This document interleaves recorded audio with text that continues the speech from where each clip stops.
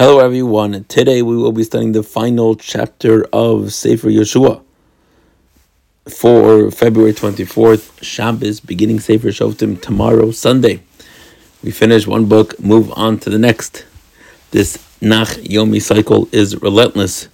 No breaks, no stops, no rests. We continue to learn and join the journey through Tanakh. The last chapter is another speech from Yehoshua. How does it differ from the first speech? And it seems that perhaps the first speech was perhaps relegated to the leaders, and this is maybe to more people. It sounds like Vayomer Yehoshua al Kol Ha'am. The location is also more specific. They do meet at a city of Shechem, which is an important city, for sure, as we will note at the end of the chapter. You will see why, but Shechem is an important city. A lot of Jewish history happens there. Again, in terms of when it came into the hands of the Jewish people, it seems like it was in the hands immediately upon their arrival into Israel. They arrive in Shechem, which is near Yericho. So what does Yehoshua say in this speech?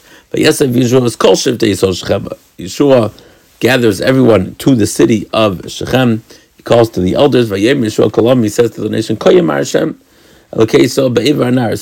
Yehoshua is going to do now is go through the history of the Jewish people, which is pretty similar to what Moshe does also, one time in Sefer Devarim, where he goes through the history. So Yehoshua says, God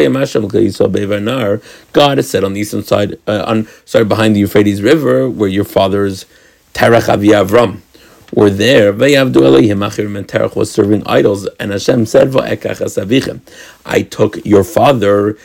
This makes it sound like Hashem handpicked Avram, which is definitely your impression as well when you read the Torah.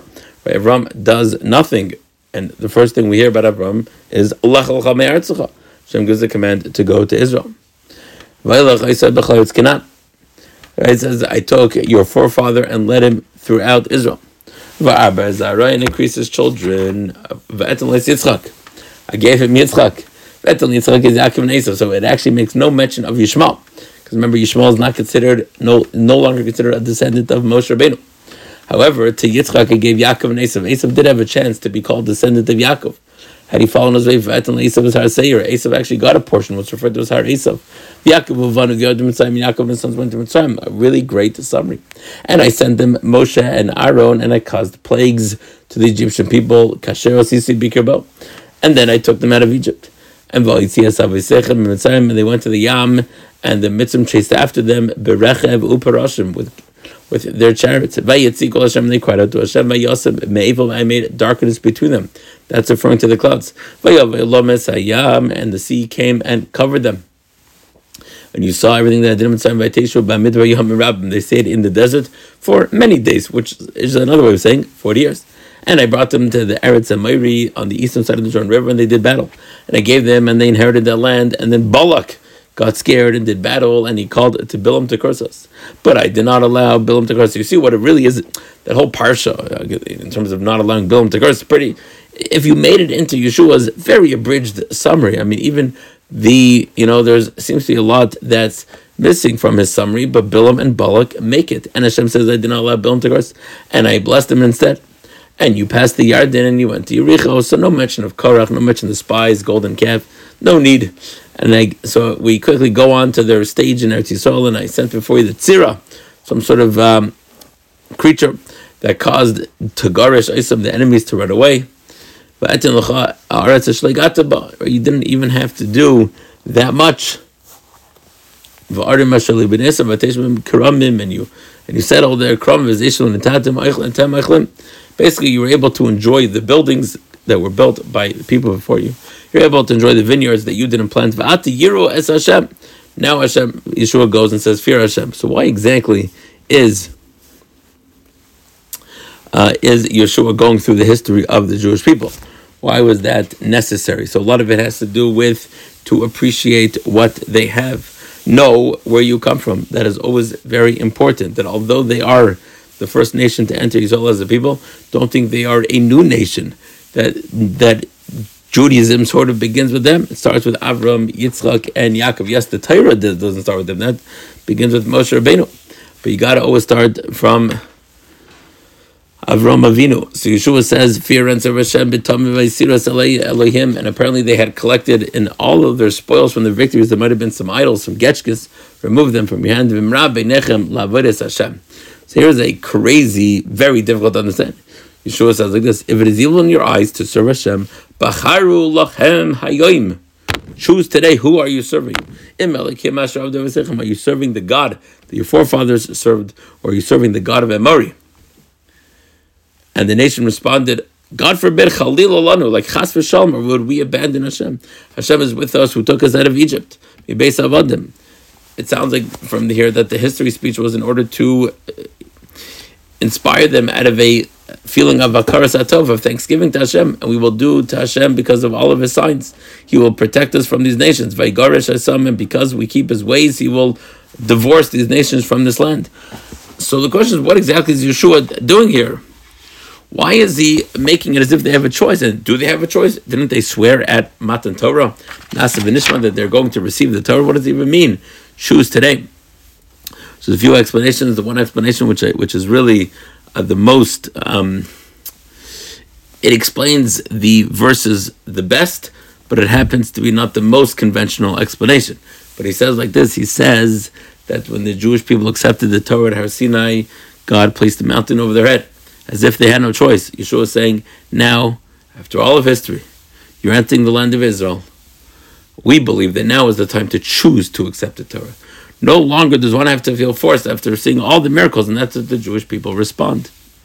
However, Yeshua is not pleased with their response, even though they said, God forbid, we're going to serve other idols, and all that, but it sounded like they only did it so that way they'll merit protection. So Yeshua continues in verse 19, but Yeshua said, you will not be able to serve Hashem, for He is a holy Hashem. He's a jealous God. He will not forgive you for your rebellions. If you forsake Hashem, He will turn and act harshly. What was bothering Yeshua is that don't just do it for the purpose of protection. And the people said, no. In Pasuk Chaf Alev, Vayomer Ha'am Yeshua Loiki as Hashem Navod, we will serve Hashem. Zehu, nothing to talk about. Vayim Yeshua Eidem Atem Lachem. You will be testimonies ki ata bachartem lachem. You've now chosen to serve Hashem. V'atasiras l'keinecha asher b'chem. Remove the evil, the idols from your midst. Lean your heart towards Hashem. And the nation said, Na'avoid ubekol nishma. Na'avod, which is very similar to Nasa, we will do. Ubekol nishma, we'll listen to His voice. Again, ubekol nishma. Vayichros Yehoshua bris la'am bayimahu, and Yeshua made a treaty for them. And He made some sort of chok umishpat.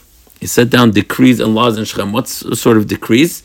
So the Gemara says, well, Rashi interprets it means that He reviewed the commandments of the Torah.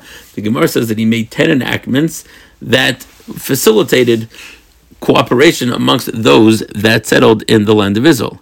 Like, for example, Yeshua enacted that people may graze their flocks in privately owned forests. People could walk through farmland after the harvest.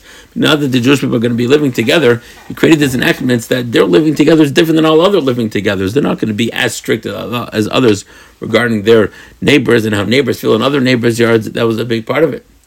Yeshua wrote these words. Which words? Some say He wrote the book of Yeshua. And where does He place it? B'Sefer Torah. He places it in the same place of the Sefer Torah, in the Mishkan. And He takes a big stone. He tachas Allah Sheber Mikdash Hashem. He puts it beneath the doorpost that was in the base of Mikdash, the Mishkan. And Yeshua says to the nation, Ha'evan Azos, this stone will be for us an aid, for a testimony that Shamas Kolim Hashem, you listen to all the words of Hashem. Lest you deny that you made this choice. And Yeshua sent the nation back to their homelands, to their territories. Yeshua dies, but refers to Him as the servant of Hashem.